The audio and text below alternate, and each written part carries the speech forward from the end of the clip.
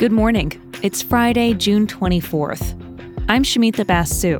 This is Apple News Today. Each morning, hear about some of the most fascinating stories in the news and how the world's best journalists are covering them.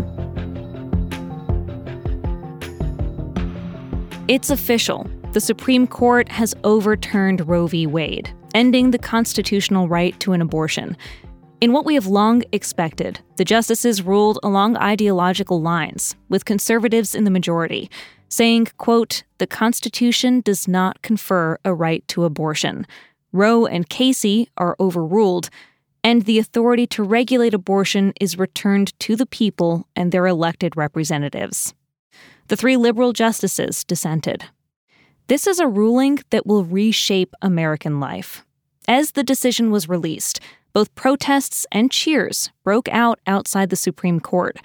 Here are anti-abortion activists celebrating. And here, pro-abortion rights activists saying they won't stop fighting. We will aid and abet abortion.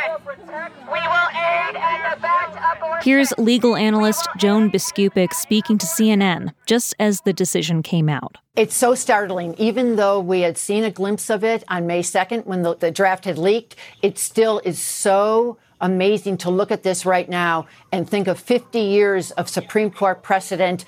This was a constitutional right that the 1973 court declared suddenly evaporate in this moment. And to also think about how different this Supreme Court is in America. Now, this ruling doesn't make abortion illegal. It just doesn't protect it, which leaves it up to the states to decide what to do next. 13 states have trigger laws on the books to ban abortion within 30 days of this decision. These laws make exceptions, for instance, where the life of the mother is at risk, but most of them have no exceptions for rape or incest.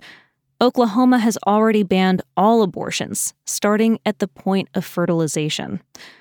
For a lot of conservatives, today's ruling is the culmination of a decades-long effort to train and appoint conservative judges to the nation's highest courts. It's also a huge victory for the anti-abortion movement that's been fighting to overturn Roe, and for President Trump, who reshaped the court during his presidency and appointed 3 conservative justices. Here again is Biskupic. It will be years and years before the court even thinks about going back, if it ever does. This is a ruling for the ages. The fight to end abortion doesn't end here. It moves to the state level now. Some states are already considering prohibiting people from traveling out of state to get the procedure. Others are enshrining the right to an abortion in their state constitutions to make sure it never gets stripped away. Half a century after Roe, the battle over one of the most polarizing issues in American life continues.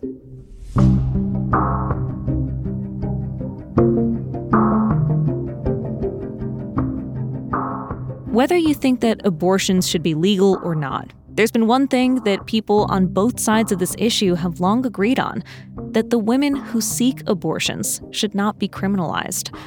Reporting from Slate serves as a warning that things could be different after today's ruling. A few years before the 1973 Roe decision, Shirley Wheeler was found guilty of manslaughter for having an abortion. She's believed to be the first American woman to be held criminally responsible for this. Susan Matthews reported on her story for the latest season of the podcast Slow Burn. One of the things that you hear today is that if Roe is overturned, if abortion laws are put into place, the woman isn't going to be punished. So one of the things that I thought was really interesting about Shirley's story is that it just kind of shows that you can't guarantee that. Shirley was originally from North Carolina, but she got her abortion in Florida. And she refused to tell police who performed the procedure. So, instead of trying to go after the provider, the police went after her. A jury found her guilty, and she ended up being given a very unusual sentence. 2 years of probation. And the terms of that probation are that she either has to get married or she has to go home to North Carolina. Go home or get married. That got a lot of people's attention. And it's that sentence that I think really makes her story explode. And it makes women all over kind of perk up and think about the court system and how it's treating them. Shirley ended up becoming an important voice in the reproductive rights movement.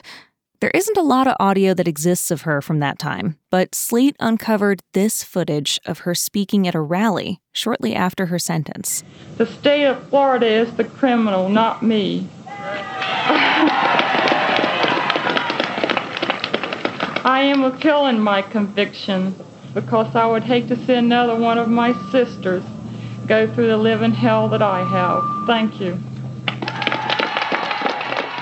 Susan told us Shirley's story is a warning about the criminalization of women in a post-Roe world. This argument that it's not the woman who will be held responsible is just a lie. It's not true. So the issue is that once you start to assign rights to a fetus, it just opens the door to so many situations in which the woman's body is no longer her own. If you want to hear my full conversation with Susan Matthews about Shirley Wheeler and the past, present, and future of abortion rights, check out this weekend's episode of In Conversation. Just search for Apple News In Conversation in the Apple News app or in the podcast app.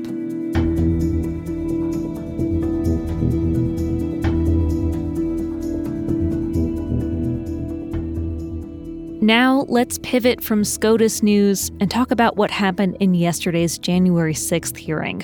We heard testimony from top Department of Justice officials from Trump's final days in office. They spoke about how he pushed the Justice Department to help him try to overturn the election he lost. Former acting Attorney General Jeffrey Rosen said Trump called him almost every day. He wanted the DOJ to do things like appoint a special counsel to investigate voter fraud, make supportive public statements, and pressure state legislatures. The Justice Department declined all of those requests that I was just referencing because we did not think that they were appropriate based on the facts and the law as we understood them.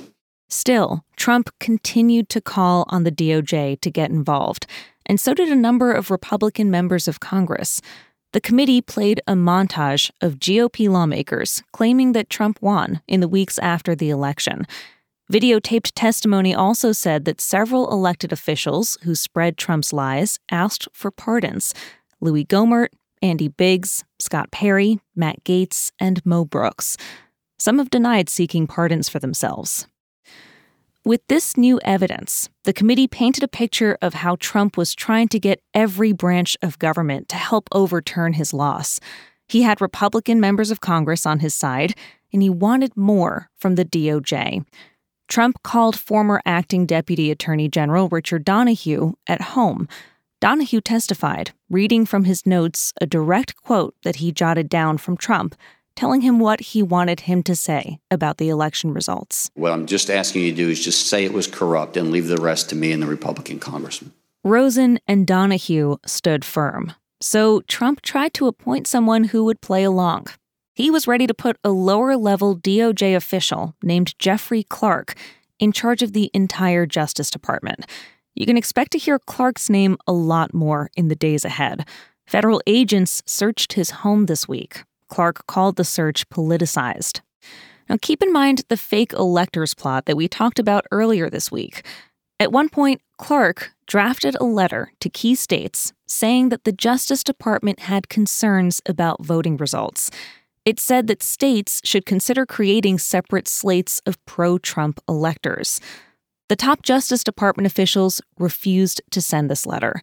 Acting Deputy AG Donahue testified about explaining to Clark why it was wrong. For the department to insert itself into the political process this way, I think would have had grave consequences for the country. It may very well have spiraled us into a constitutional crisis, and I wanted to make sure that he understood the gravity of the situation because he didn't seem to really appreciate it. Yesterday, we also heard evidence that the administration knew that this letter was illegal. In video testimony, former White House lawyer Eric Hirschman remembers what he told Clark about his plans. Congratulations, you just admitted a first step or act you take as Attorney General would be committing a felony and violating Rule 6C. Despite all of this, Trump came very close to putting Clark in charge of the Justice Department. Call logs show that he was referred to as, quote, acting Attorney General Jeffrey Clark. Trump only backed down after Rosen and Donahue said there would be a wave of resignations if Trump installed him. By the way, the committee did speak with Jeffrey Clark. In deposition, he pleaded the Fifth more than 125 times. For Rosen, who served under multiple Republican presidents, there was something much bigger at stake than party loyalty or election results. Trump was trying to turn the justice system into a political weapon, but Rosen and others were not having it. It's just so important that the Justice Department adhere to the facts and the law. That's what it's there to do. And that's what our constitutional role was. And so if the Justice Department gets out of the role that it's supposed to play, that's really bad for our country. And I don't know of a simpler way to say that. And when you damage our fundamental institutions, it's not easy to repair them. You can find all these stories and more in the Apple News app, and that includes coverage of the bipartisan Senate gun bill, the most significant gun legislation we've seen in decades. I'll be back with the news on Monday.